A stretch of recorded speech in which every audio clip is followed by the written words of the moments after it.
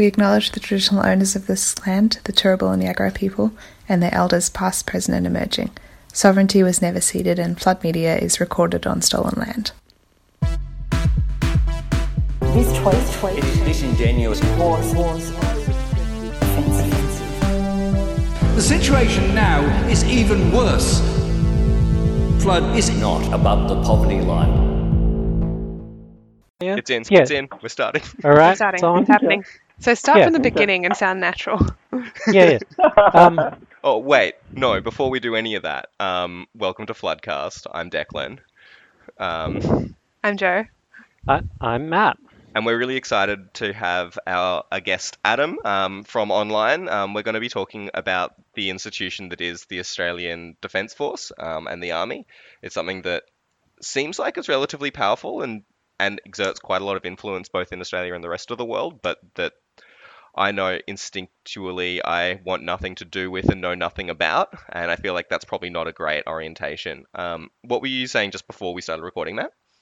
I was saying there's a couple of things I'm interested in, and one is just Adam, you made some tweets recently about you reckon the culture of the army's changed over the years, and that's made basically all of the war crimes that have been in the news recently, and the various abuses of power and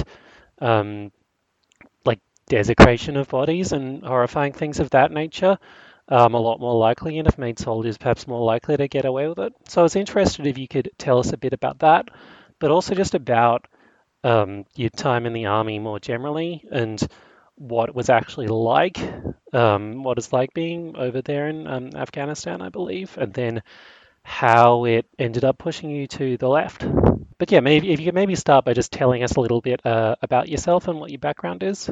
Sure. So I joined the army in 1994 as a 21-year-old out of uni. So I was doing an engineering degree. I didn't finish it. I hated it, and I was looking for something else to do that I could sort of step into that had a career path, I guess. And I'd been interested in it for a few years, and so yeah, I applied and got into RMC as an officer, so the Royal Military College in Canberra as an officer cadet. And that's an 18-month course. We just go and live there. So it's the first few weeks are similar to what happens to a soldier when they enlist. You get sort of inducted into the system. So there's a lot of screaming and yelling and running around making your bed and all that sort of stuff that's pretty well portrayed in movies accurately. So that's the first couple of weeks, and then you kind of settle into getting trained to what your job's going to be. Then you pop out the other end of that as a lieutenant. Is that raising any questions so far? Yeah, well, I wanted to ask what was kind of going through your head as a 21-year-old, and I guess who the army draws on and who it recruits. What in all those different corps, I imagine they have their own kind of internal cultures, but officers, I imagine, draw on university-educated people, or at least upper middle class people to some extent. But who is actually joining, and why, really? Yeah, that's a great question. Well, yeah, I think the officer corps is drawn from sort of middle class and up. Generally speaking, that's obviously not universally true, but generally speaking, you don't need to be university educated, but there's certainly jobs in the army that require a university education. So in the engineer corps where I was, there are civil engineers, so degree qualified civil engineers who do some of that design work and that sort of thing. And throughout the military, there's various jobs that require a university education. The military, the ADF owns a university or runs a university with the University of New South Wales, so that's ADFA, which is in some regards notorious in the media for various scandals. But you throw a bunch of university age kids in together and give them a bit of military training and pay them, then you're going to have issues, and that's the Army and the Navy Air Force will have those issues within ADFA. So they don't need you to be university educated necessarily, but there are jobs that require it. I think, like, my experience was I was pretty. I grew up in a family that's pretty centre right, maybe a little bit further to the right than centre right, sort of in its views about how things should be. And I guess the army wants you to be on that side of politics because it's an organisation that is of the right by definition. It's there to project power for the government. So it's a naturally right-wing organisation. So I actually wanted to ask about how much, whether there was any level of political consciousness among soldiers, or whether whether that fact of the army's political role was really acknowledged much or talked about, or did you even think about that when you joined up? What's the kind of the level of consciousness of that in the institution? I gave it zero thought. I just wanted to have a job and get paid. So I didn't really think about it too much at all. And although at RMC there is there's some courses on sort of geopolitical issues and military history issues that have sort of a geopolitical bent and that sort of thing.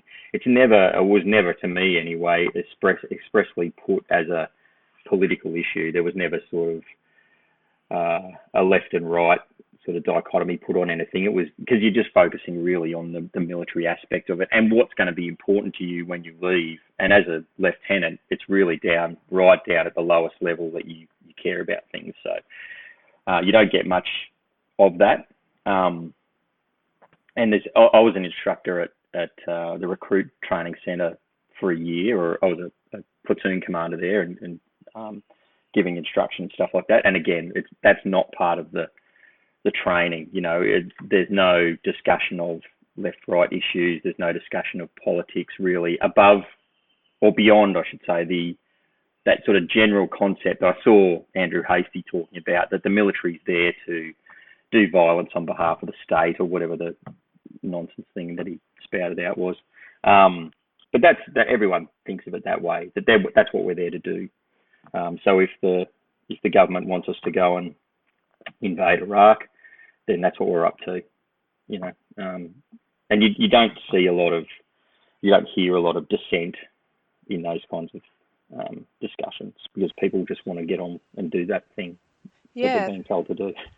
So that obviously kind of leads us into the big story in the news right now about Ben Roberts-Smith, who I think most of our listeners will probably know a little bit about this story, but he's a former soldier who's being accused of war crimes in Afghanistan.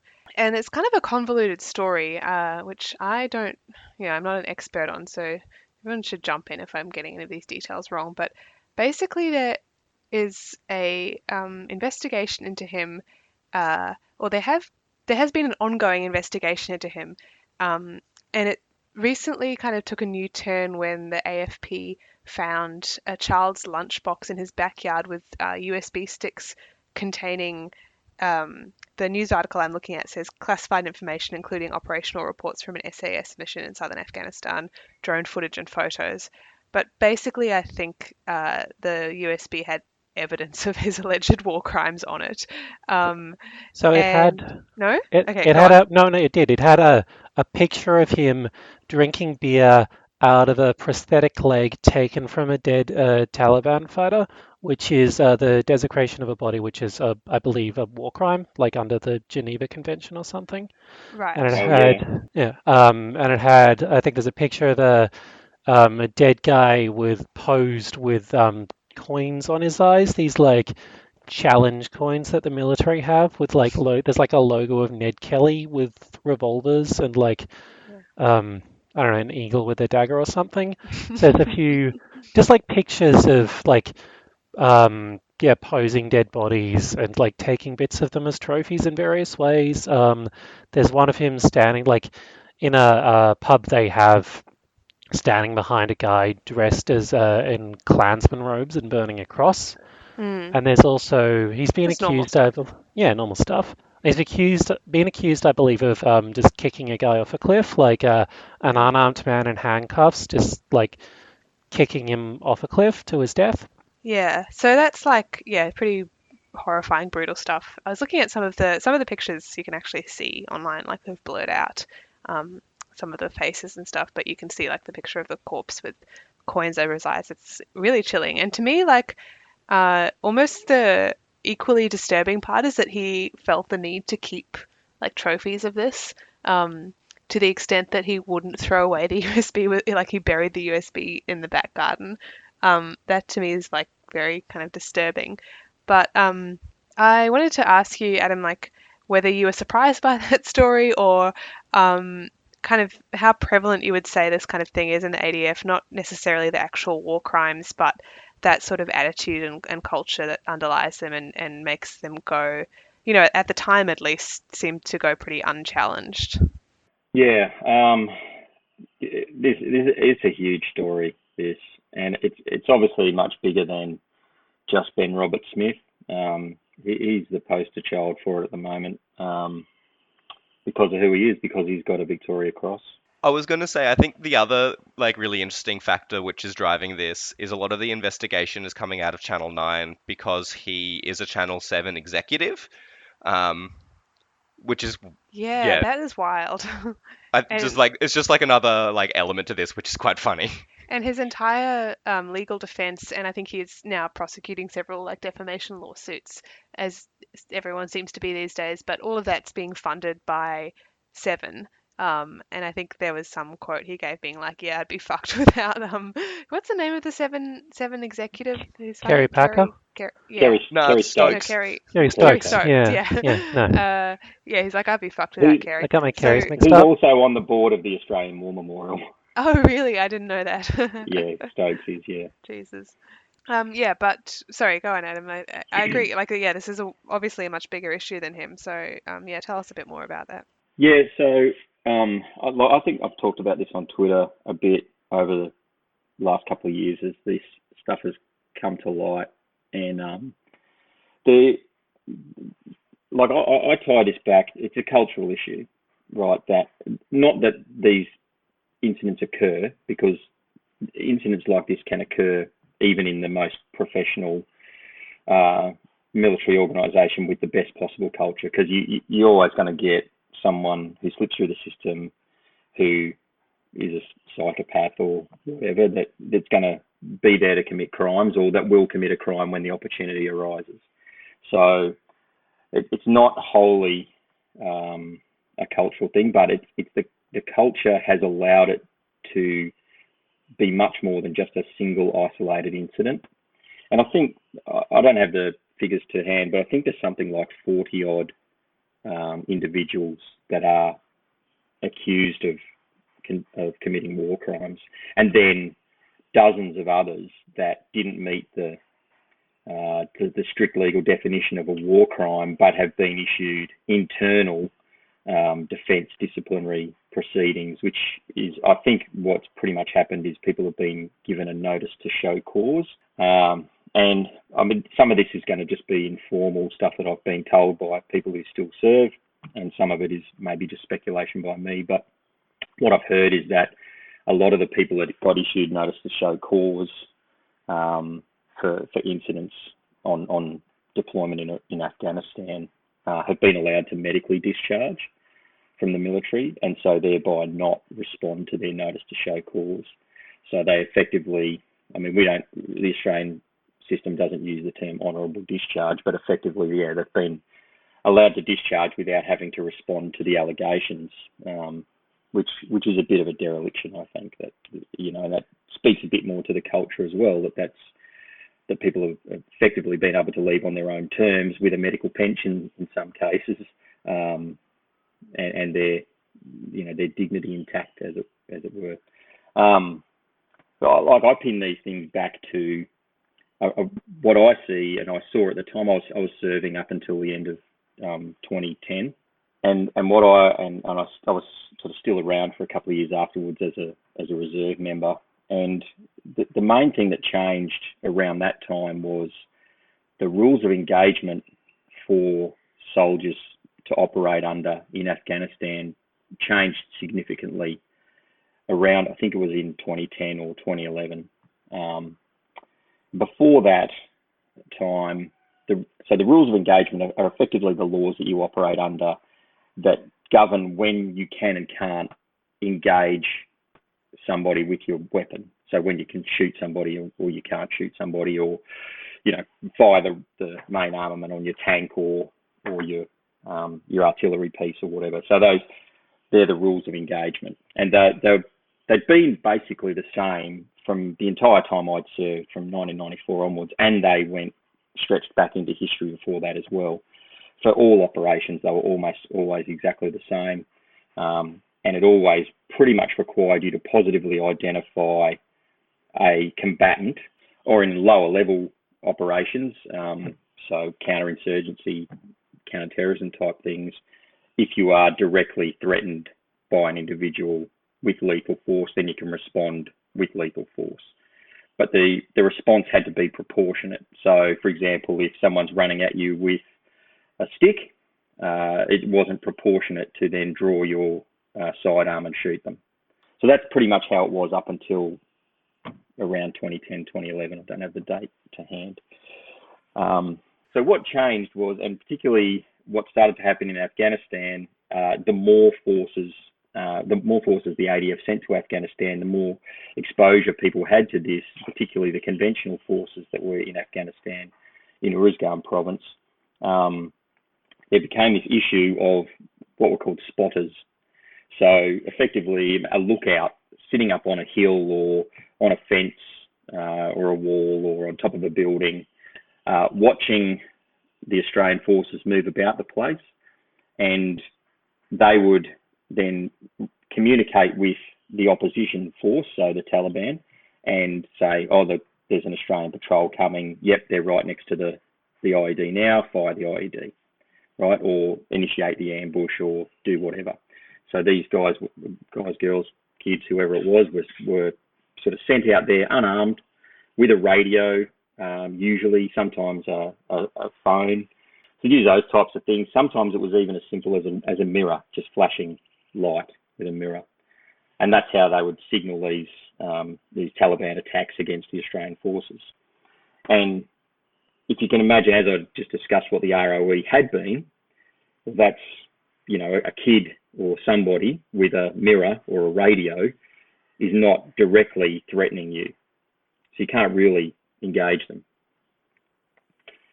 So that became a bit of a problem. And like I acknowledge as well, it is a difficult problem to solve, how you deal with that without straying into just shooting people randomly that you think might be a problem. It's a difficult problem to solve for sure. So the way it was solved was the rules of engagement were changed. So the then CDF signed off on a change to the rules of engagement that allowed the engagement of spotters. So it meant that if you suspected someone was acting as a spotter, you could engage them with lethal force. And in a counterinsurgency operation, what you're trying to do is that old phrase of win the hearts and minds of the population. You're trying to win them over to your side and get them to be part of your mission.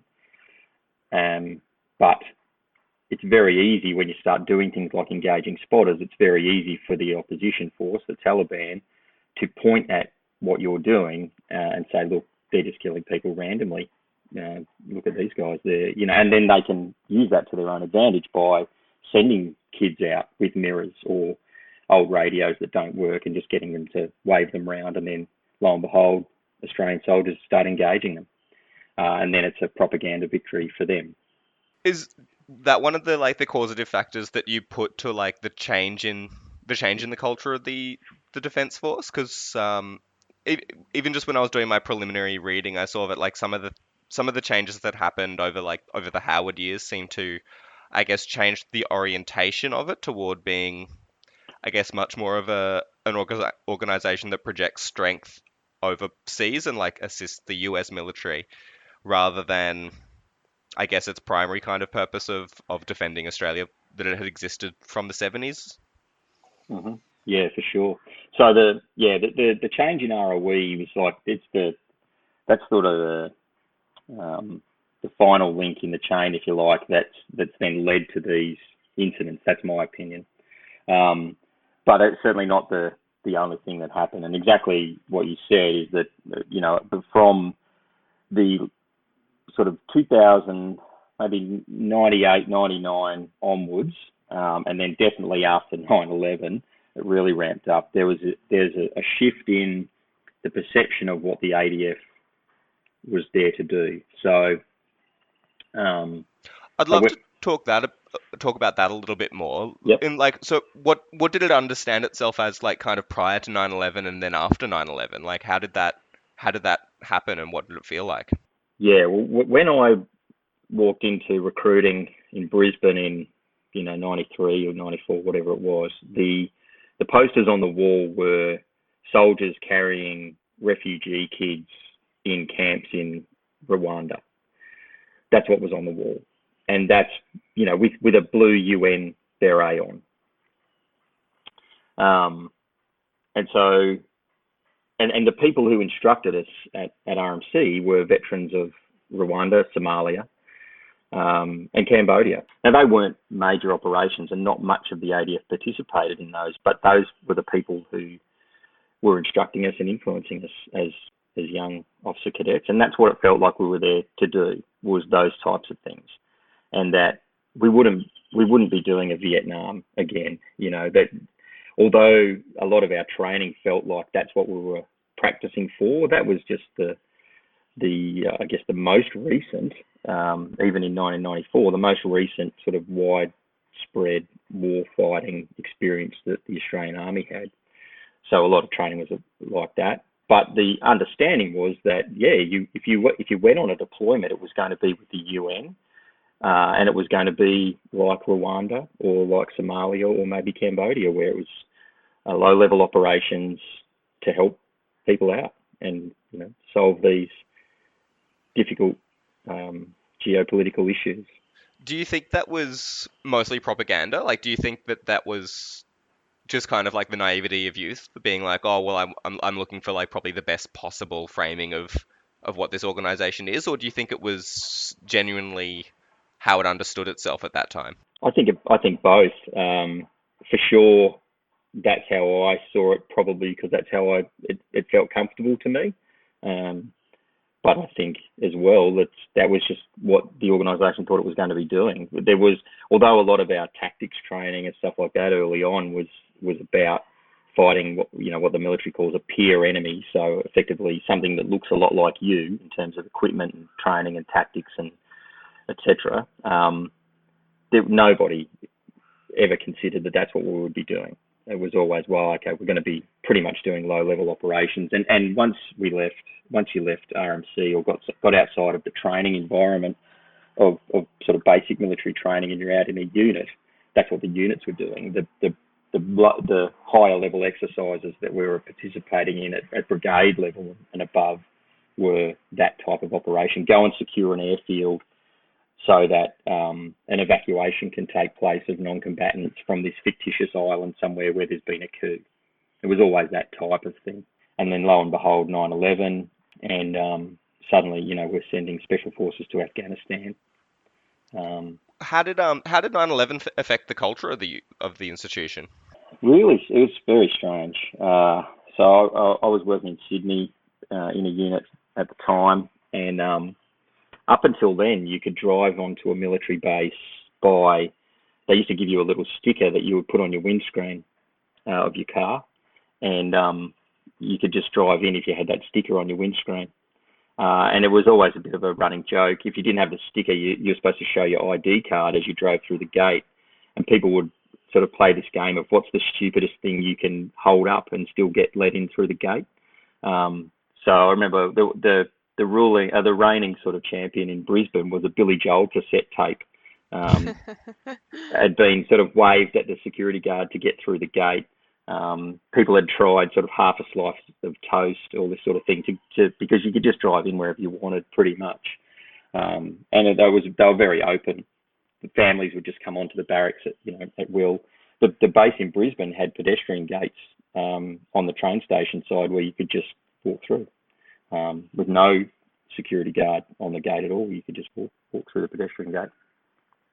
On the morning of 9/11, there was a queue about 3 kilometres long outside the base I worked at, because they suddenly decided that, even though there was no real reason for it, they decided that military bases must be a target too. So they started like checking everyone's ID, opening boots, all this sort of stuff of the vehicles driving through the gate. And I love it this escalated. idea that this terrorist organization is simultaneously strong enough to pull that off in the US and then, I guess, invade suburban army barracks in Australia. Yeah, it was ludicrous. The obvious next step. Yeah, exactly right. It was so ludicrous. It made no sense at all. But that's just the way the system functions. You know, it goes, oh, there's a threat. Okay, lock everything down. It was very strange. And so then it sort of escalated from there very, very rapidly. Bases became sort of walled off, high security environments. Like I remember on the morning of 11 September, we had to go, if you got on the base, once you got on the base, you often had to drive back down to the front gate to pick people up because they didn't have their ID cards. Because people just didn't carry them around all the time and stuff. It was just, you didn't feel like you had to. But then suddenly, it became this big thing. And to my mind, that was part of, and I don't necessarily think it was deliberate, but it became part of this cultural idea that we're under threat, that this attack that's happened on the other side of the planet, very specifically targeted for a very specific reason, somehow flows onto us, and we are now part of this, and we need to be vigilant about it, and that at any moment this could happen to us, even though there's no reason to believe that. Yeah, I think that kind of leads to something that I wanted to talk about as well, which was just the Australian Military Association with the US. And like obviously that's kind of the only thing that makes us a target in a lot of ways. Is there any kind of like institutional, not institutional, I know institutionally that they're all on board with the US, but is there any kind of, are there mutterings in the army about like, well, look, do we really need to be a part of the US kind of military imperial program? I mean, obviously not phrased in terms of, do we the US imperial program, but is that part of the discussion, in the barracks? Yeah, it is. Because I mean, despite what it probably looks like from the outside, it's not necessarily an organisation of mindless drones. People in there, they're often paid to think and make smart decisions about things that are presented to them at very short notice. And so they're not necessarily unaware of what's going on around them. And people do talk about it for sure. And, I certainly talked about it a lot. But over time, I'm quite honest about it, and I've been honest about it plenty of times, that circa 2002, 2003, I was gung-ho for Iraq. And I went, I was very, very keen for it. I thought it was a good thing to be doing. But I think it became more obvious as time went on that, hey, what are we actually doing here?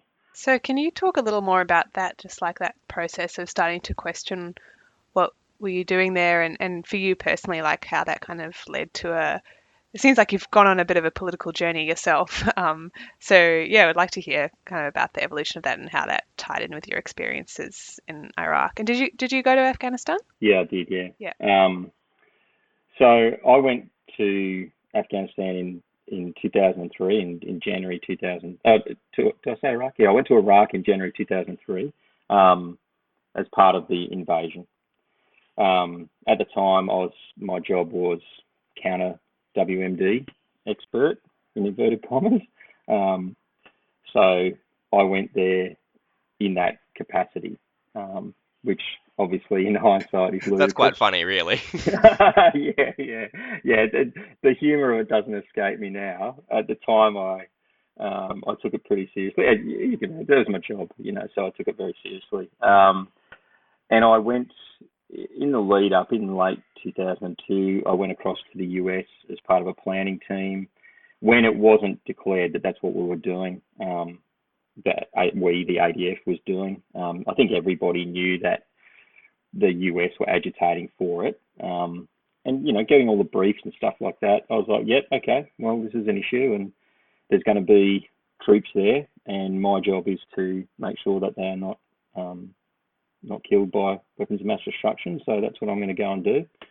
And I didn't really think about it beyond that. I was aware of protests and stuff like that, but it didn't sit in the forefront of my mind. I was just focused on what I was getting told to do and what I was my planning and all that sort of stuff. And I had an organisation to take care of, of soldiers. So I was just focused on that. And the odd thing that popped into my consciousness, you know, of the news or whatever, some protests and things, I was like, oh, people just don't understand. They don't understand how important this is. And I don't think I was alone, and probably still not alone in having that opinion of like day-to-day events when you're in the army. You just kind of look at it as the outside world going on around you, and they don't really understand what's really at stake here. You know, so that was my approach to it. And obviously, then I went, and we didn't really encounter any weapons of mass destruction. And I remember Wait, you didn't encounter any weapons of mass destruction? Whoa. I know, amazing. What weapons of mass destruction were you looking for? Like, what does the job of counter WMD expert look like? Like, I assume you're not diffusing nuclear bombs? Well, that is one of the things you could have to do, but obviously that's never happened. So what my job at the time was to make sure that the rest of the Australian contingent was protected against any possible use of weapons of mass destruction against them. So mainly chemical and biological weapons. We knew that Iraq didn't have nuclear weapons, but yeah, chemical and biological weapons. And the intelligence stuff that we got given, although it was clear that, look, their capability is much reduced, we don't know what they still might have. That's kind of the way it was put, that, there might still be these mobile laboratories cruising around. There might still be stockpiles of this. There might still be stockpiles of that. And we didn't know how he might use it because it was clear that the US invasion would succeed. That was just a given. And so when it looked like everything was on the table for Saddam Hussein, what will he do? We don't really know. Does he have a line in the sand? Well, we know he doesn't. He's used these things before. That's the way it was put. What I had to do was train the Australian contingent in wearing their protective equipment, using the detection equipment that were issued for the various chemical and biological warfare agents, and assist with the planning of operations to make sure that the risk was minimised. And be prepared to respond if something did happen. So if we had a patrol that got chemical weapons used against them, be prepared to respond to that incident and sort it out. So clean them up and extract them from the environment, treat the casualties, all that sort of thing. Was not really coming across. Well, obviously, like there was no chemical or biological weapons in Iraq. Was kind of the extent to which that was kind of fabricated and as part of the project for American War, part of what kind of started catalyzing your kind of political shift. I'm really fascinated to hear the way that you meant, like, that you did move your politics within that institution. It seems very difficult. Yeah, it felt not immediately, because and this is even to add even more sort of ludicrous events to this timeline. When we got back, the main commanders of the Australian detachment were sort of pushed in front of some TV cameras, and literally off the plane, in Sydney, driven out to the base, and there's a media conference, and we had to stand there and get asked questions and answer them. And, people asked about WMD. And at the time, the day I got back, I still strongly believed that it's just a matter of time that we'll find them. Someone will find them. And in fact, Australia sent a follow-up contingent. I can't think what the mission was called now, but it was effectively a survey of Iraq to find them. And we sent people to that as well. But obviously we didn't find anything, and as time went on, it became more and more obvious that there wasn't anything. And then it became more and more obvious that at the political level, people knew there wasn't anything, that this was a bit of a sham. And then that then sort of started to play on me a little bit, and I think it did other people as well. And some stuff happened over there as well that showed how cynical it was, that in hindsight, I was like, oh my God, look, all the red flags were there. Like there was what was it called? Operation Baghdad Assist, which was pushed by Peter Cosgrove and John Howard to fly in water and some other humanitarian aid stuff into Baghdad airport. And they wanted the contingent that I was working with, they wanted them to support it. And the CO basically pushed back on it and said, no, we're not doing that. That's nonsense. That's just PR nonsense. We're not here for that. We're here, we're not putting our people at risk for this crazy talk. If you guys want to do that, do it yourself. And when I looked at that later on, I went, oh, you know what? Other people already knew that this was a sham. And then I felt a bit silly, to be honest. And it made me angry that, why didn't I see this? Why didn't I realise this? I'm not a mindless automaton. I'm a smart guy. Why couldn't I see it? But so then I came back and I did a few other sort of related jobs. So I got posted out back to a normal engineer unit where we're concerned with building bridges and providing water and stuff like that. And as luck would have it, that coincided with the government deciding that Australia should contribute some reconstruction effort to Afghanistan. And your boy Kells was then in that unit that got tapped to go to Afghanistan and do reconstruction-y stuff. And I really didn't want to do it. It felt pointless. I hadn't had anything to do with Afghanistan, but I'd worked in organisations by then that had. And I'd read a lot of briefings about it, and because of the area that I worked in, and there was a lot of IEDs and stuff in Afghanistan, we were getting a lot of reports about that sort of thing. My views at the time were that I just don't see what the point of this is. And people said to me at the time, mate, this is going to be good because we're going there to rebuild the place. One of the phrases that I remember that sort of stuck with me, someone saying that this will be, after Iraq, this will be good for your soul, which in hindsight... God, that's pretty chilling, hey? In hindsight is just the worst. Oh yeah, so it sounds like at that time, like in Iraq, you were a lot more enthusiastic, or at least much more of a believer in the project. And by the time Afghanistan rolled around, you were like, it felt a lot more pointless, and you were a lot more like, well, like I know they were lying to me about these weapons of mass destruction. Now I'm starting to and this was in like 2005, and like you were starting to say, okay, like I'm beginning to see through this a lot more. Was that how common do you reckon that was inside the Defence Forces? Like, was that just a you thing, or were like more soldiers beginning at that point to start asking these questions? There was in the reconstruction task force, there was probably about 200 people, maybe 250 people, and I think there was about 3 people who felt the way I did about it. Part of this is I don't want to sound like I had sort of the Damascus Road conversion by this point, and I wasn't on board for the general sort of project that was to be done. I just felt like it was a waste of my time, I think, at the start. I looked at what we were going there to do, and I worked in a plans role at the time. So that's at unit level, the plans staff are there to basically look at what's happening in the environment, get a task from above. So normally the next level of headquarters above would say, okay, the reconstruction task force needs to go and build a bridge in this location.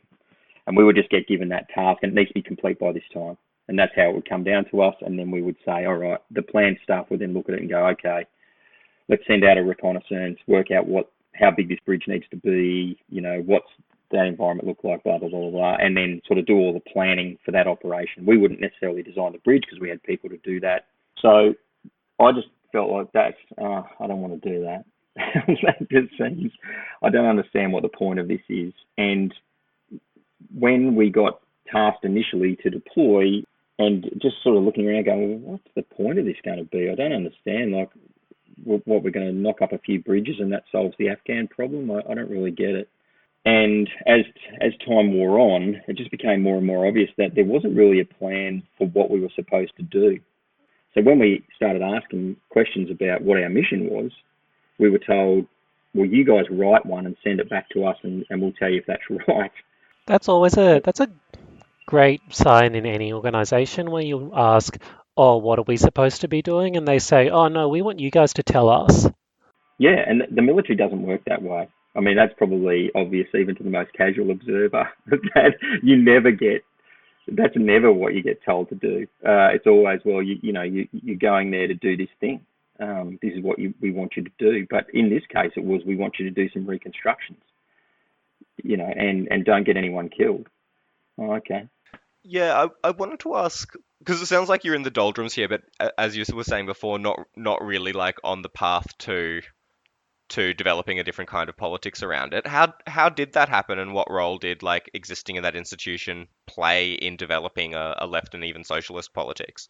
Yeah, so I think I would have still described myself as being centre-right at that point, even though I probably wasn't. If I'd taken one of those, tests, I probably would have been somewhere over on the left. But I kept thinking, this organisation is going off in a different direction to me. I don't feel like I'm part of the ship anymore. I'm not one of the people that's rowing this boat. And it felt more and more like that. But I also was really aware that was my career, and at the time I was a senior captain when I got back from Afghanistan, and I wanted to be a squadron commander, which is a job for a major. That's what I wanted to do. So in order to get there, I needed to just keep on keeping on. And so I did. What really turned the corner, or where I really turned the corner, bizarrely, I think, maybe it's a common thing, is I was working an operations job after that in around, I think, 2008. Oh, yeah, it must have been 2008. And watching the US election, and at the time, barracking for Barack Obama, deeply aware that another 4 years of Republican control of the US was going to be bad for everybody. And even though I think my opinion at the time was probably not shared by very many people around me, I was like, I desperately hope Obama wins, because he was promising to end all the stuff that had been bad. He was promising to close Gitmo. He was promising troops out of Iraq, all that stuff. And so that happened, and then obviously none of the things he promised actually happened. And that really turned me. I think at that point I was like, you know what, there's no answer in the centre. There's no answer on the right. None of this is going to be fixed by these people. There's got to be a better way. And that's, I started reading stuff and people started sending me stuff. And then I can't remember now when exactly I joined Twitter, but then I started to see stuff on Twitter and go, oh, that's interesting. That's an interesting point of view. And I think that's what turned me definitely towards the left at that point, was just thinking that all the things I hoped would be fixed by the election of Barack Obama and by the defeat of John Howard never came about. And also just Twitter. I'm glad Twitter is good for something. Yeah. I'm glad, glad posting helps. Yeah, well, I mean, obviously, it's a terrible website. No one should join it. It's awful. But I don't know. I think maybe I just curated a decent feed early on, and because I wasn't interested in sort of mainstream points of view. I was sick of that. You can go to any officers' mess in Australia and hear what News Corp wants you to think, because that's what everyone's talking about. The newspapers are there for free for everyone to read in the officers' mess, and that's what people talk about. And the people who think they're smart political operators in the ADF who have got a politics degree from ADFA or whatever, that's the stuff they're talking about. Oh, that's boring. There's no answers in what you're talking about, fellas. We need something else. Otherwise, and by that point, I knew guys with PTSD, and that changes the way you think about things for sure. I was lucky. I never had to experience anything traumatic enough to cause that, but other people weren't that lucky. And I had friends that they just changed their lives completely. They didn't change their political view necessarily, but they became wrecks. And the more I saw that, the more I was like, oh, what are we doing? What? Because having seen Iraq and Afghanistan, and not to put too fine a point on it, but I just didn't feel like it was worth the project in those countries wasn't worth what we were paying in terms of the minds and bodies of young Australians. I don't know, does it sound a bit weird? But that's the way I looked at it. Look, I think that's a pretty uncontroversial opinion. I think we could do a lot better. One of my only experiences of the army ever was when it helped in the 2011 floods in Brisbane, and I was really blown away by the sheer capacity of the institution to make stuff happen. And I think probably relatively uniquely on the left, I'm genuinely interested into like what sort of role that you think that sort of institution can play in a better politics, and like how we should kind of think about what we would like an institution like this to be able to do. I mean, I obviously don't think that we need to be projecting, one of the things I read a lot when I was doing some of the research was the Australian Army like supporting the global rules-based order, which is clearly a way of saying like, global capitalism and US kind of hegemony within that. But I don't think that we're about to have an Australian army that meaningfully challenges the US kind of military hegemonically, but I would be interested into like what a socialist army in Australia would look like and what it would do. It would be very small. That's my opinion. Every time there's a disaster or the ADF gets called out for something domestically, I always go off my rocker. But I think I'm consistent in my point of view on this, and that is that the Army, the Navy, and the Air Force are there to project power. They are there to do, like Andrew Hastie says, to do violence. That's what they're there for. Even the most sort of humanitarian parts of the military, so the medical corps, for example, which is all of the medics, they're trained to shoot people. Like part of providing frontline medical support is running forward under fire, returning fire, and dragging people out of harm's way to administer first aid. So they're combat troops. That's their primary role, is to provide medical support in combat. The primary role of the counter-IED dude is to do that in combat. You're there. You're not demining historical minefields in Africa. That's not what the Australian Army is there for. The NGOs do that. The Australian Army does it under fire in combat in order to get the army somewhere to do something else violent. So that's what the organisation's there for. The Air Force is the same. It's there to transport people around and play Top Gun jet music. And the Navy's there to send people on cruise ships around the place. But it's all in the support, or to support the use of violence for political ends. So I don't think they have any role at all in disaster relief in Australia. I don't think they should. Or what I always say is that if you want a disaster relief organisation that can respond with the speed of the ADF, then build one and pay for it. Use the ADF's money to do that. Shrink the ADF down to, 10,000 people or something, and use the money that you save to build your counter-disaster relief force. Yeah, Yeah, absolutely.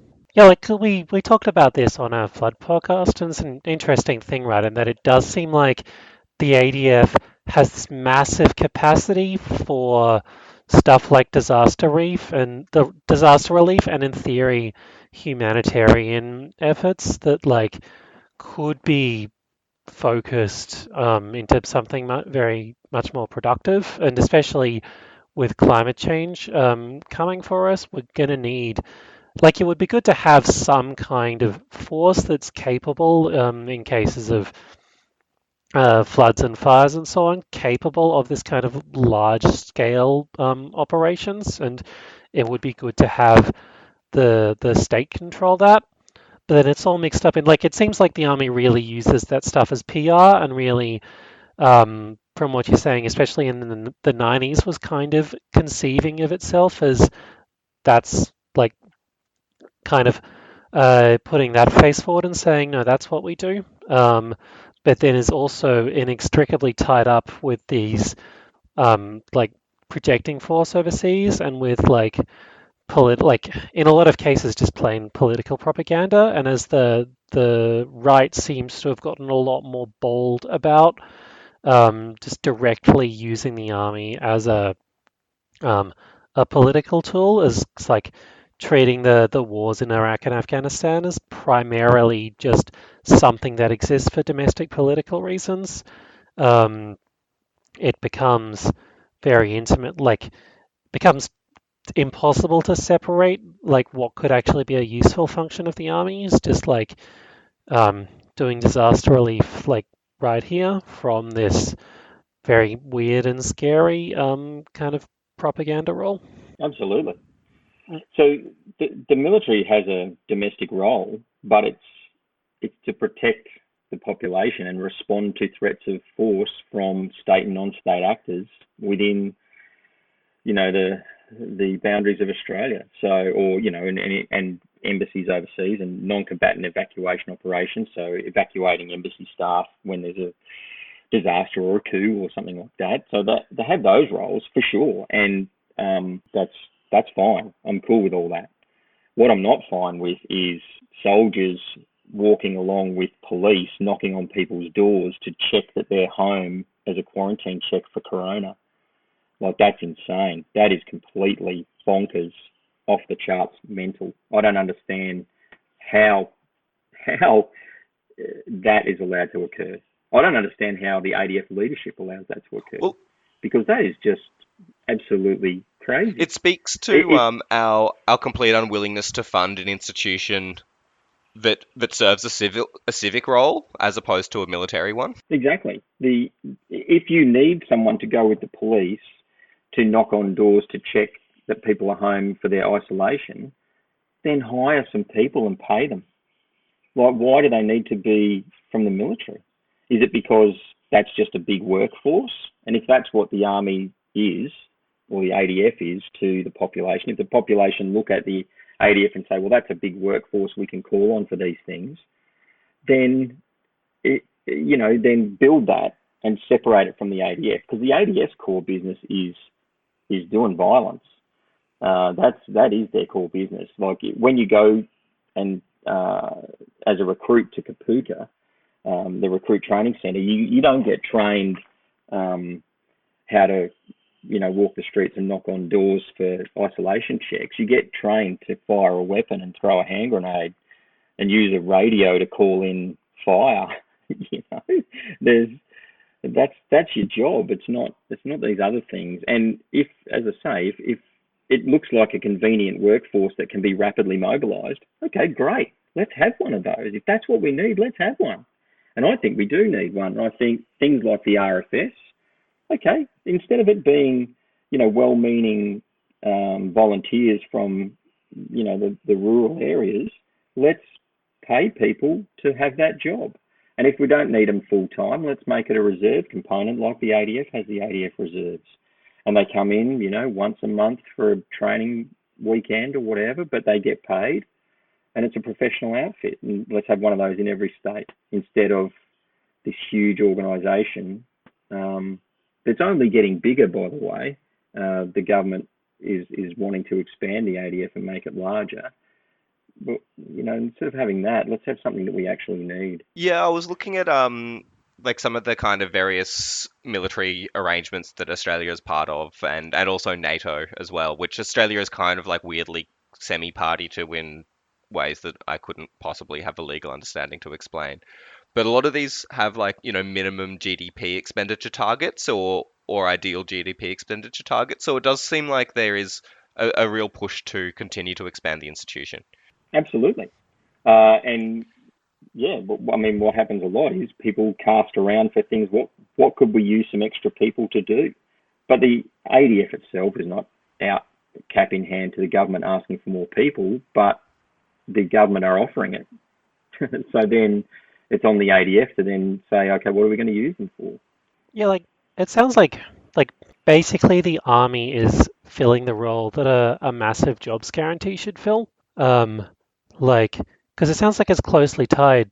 Like you were saying, you just joined because basically you wanted a job and you wanted a wage. And like the one thing about the army is they're always hiring. And it sounds like what we've done, we could have a jobs guarantee and a massive like a core for just like climate reconstruction. Like not just disaster relief, but actually like rebuilding cities in order to, and like constructing green energy and like all of this stuff that we're going to need in the next decades as climate change comes. But instead, and it seems like basically for political reasons, we're just using those resources to go overseas and kill people instead. Yeah, exactly. And no one seems to have no one in politics in Australia seems to have the courage to take it on. And the insane levels of troop respect and jingoism around the ADF just make it almost immune from any kind of criticism. It seems like that's got worse as well. Like, I don't know, like I've noticed even just like there was a whole thing about the War Memorial, like the War Memorial in Canberra's had money poured into it and is being like redesigned as a celebration of the ADF. And there's this whole section, if you go on Iraq and Afghanistan, it's like one of the things I noticed visiting the War Memorial a while back is that the older the war is, the more shit you can talk about Australian soldiers. So if you go back to the Boer War, which is in like 1900, you can say, oh yeah, like Australian troops staffed concentration camps there. But if you look at the Afghanistan war, it's just like, brave boys. Yeah, like it seems like that's really gotten worse. The weird thing is that the army doesn't see itself the way that stuff happens in the media at all. When I was at RMC, it changes, but when I was there was 4 companies, right, and each one is named after a significant battle that the army's participated in. And I started off in Gallipoli Company, and on the back of our company T-shirts was Beach Sprint Champions 1915. Right, awesome joke. Everybody gets that it's a joke, right? And that sort of irreverent take on things that's how things are discussed. That the army doesn't take itself that seriously internally. It just seems to me that it's used as a political tool to beat down anybody who wants to talk seriously about the way that the army or the ADF should be reformed or changed. That sort of troop respect nonsense is dragged up and they're beaten with it, and that never used to be the case. When I served, you couldn't. You were forbidden from travelling on public transport, including aircraft, in uniform. Not allowed. 100% forbidden. Now, people travel in cams on aircraft, which is a very American thing. Why was it forbidden, just out of interest? Good question. I'm not really sure what the actual reason was. I mean, there's good reasons not to, just for your own personal security. You know, in a bit of an uncertain security environment, it's best not to identify that you're part of the military sometimes. But yeah, it was just one of those things, and maybe the reason was they just didn't want to be publicly embarrassed by soldiers being soldiers out and about. Maybe, I don't know, but yeah, you were definitely not allowed to. But now it's become a thing, and that thing of thank you for your service. I mean, when people, the odd time people have said that to me, I'm like, don't thank me, I got paid. What are you talking about? You know, like I didn't do it out of the goodness of my heart. I was getting paid. And yeah, I guess like just to wrap up, that's what really jumped out at me about the Ben Roberts-Smith thing. Like the way he's getting paid to like the fact that he worked for Channel 7, the fact that he got paid I think $1 million.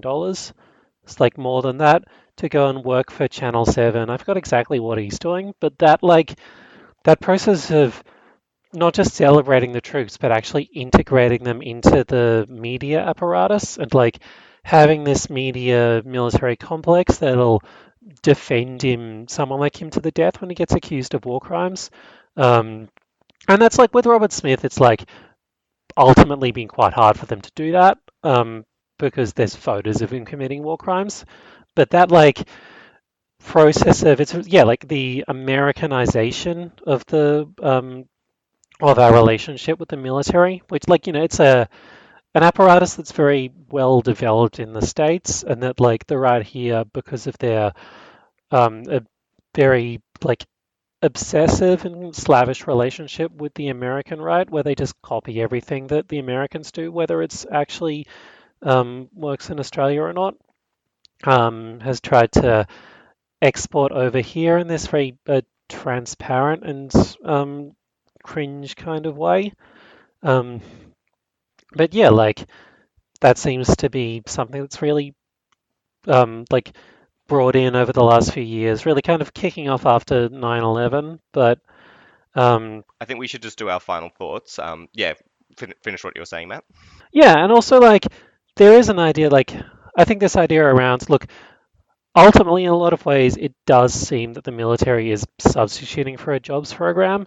And you have, I mean, I'm often thinking about FDR these days, but like he ran a massive public works job program that had the same patriotic branding, because there's a level in which you have a big state jobs program. It's not like it often has the kind of same patriotic overtones as the military does, but and does kind of get used for propaganda purposes, but ideally you would be able to separate that out from like the going overseas and invading other countries and like projecting violence aspect of it. Okay, so my final thoughts. We didn't get to discuss the twerking, which is like a great shame. Your take, Joe, is the only good Yeah, take. well, it's not really. I mean, this wasn't an original take. I think other people have said this as well, but I fully believe this is a psyop to distract us from the Ben Roberts-Smith stuff, because like that was all anybody was talking about online for a few days, like the war crime stuff, the USB in the back garden, and then the twerking happened, and suddenly it was like that was the discourse, and everyone's eyes glazed over, and they were like, "War crimes? What war crimes? I don't remember." And I also, well, I don't know, like I refuse to engage with twerk discourse, but it was hilarious, and I am like glad it happened because it's very funny. But I don't think that should be a distraction from the main issue. So maybe it's good that we did a whole podcast and only mentioned twerking at the end, because therefore the psyop isn't working on us. Yeah, I can't speak to the Navy and their madness. I don't know. Get Gary on to talk about that. Yeah, we'll have to do a follow-up Navy podcast. Declan, did you want to wrap up? I think the only thing that I wanted to say was it's interesting that we're kind of following the American cultural model of like sucking off the army at any given opportunity, as we've started following them and like increasingly integrating our militaries together. I don't have anything else to say except for really make you think. They do make you think. We do live in a society. This is the underlying message of this podcast. All right. Thanks everybody for coming along and joining us on this Yeah, ride. thanks, Adam. Oh, if, Thanks so much, Adam. do you Thanks, want to guys. plug Thanks for your anything, or where can our listeners find you if they want to see more of your takes? I don't have anything to plug. Okay. I'm on Twitter at Kells_316. So Great. if they want to We'll- follow me and see the horrible stuff that I talk about, then go for it. All right. Well, You'll learn a lot about how to not get ripped off if you're trying to redo a Range Rover, I believe. Land Rover. Come on. Oh, I'm It's a so people's sorry. car, mate. I'm so sorry. Yeah. I talk about Land Rover restoration a lot and bad army takes. So. it sounds like a great account. All right. I'm going to follow you now. Okay. Okay. All right. Bye.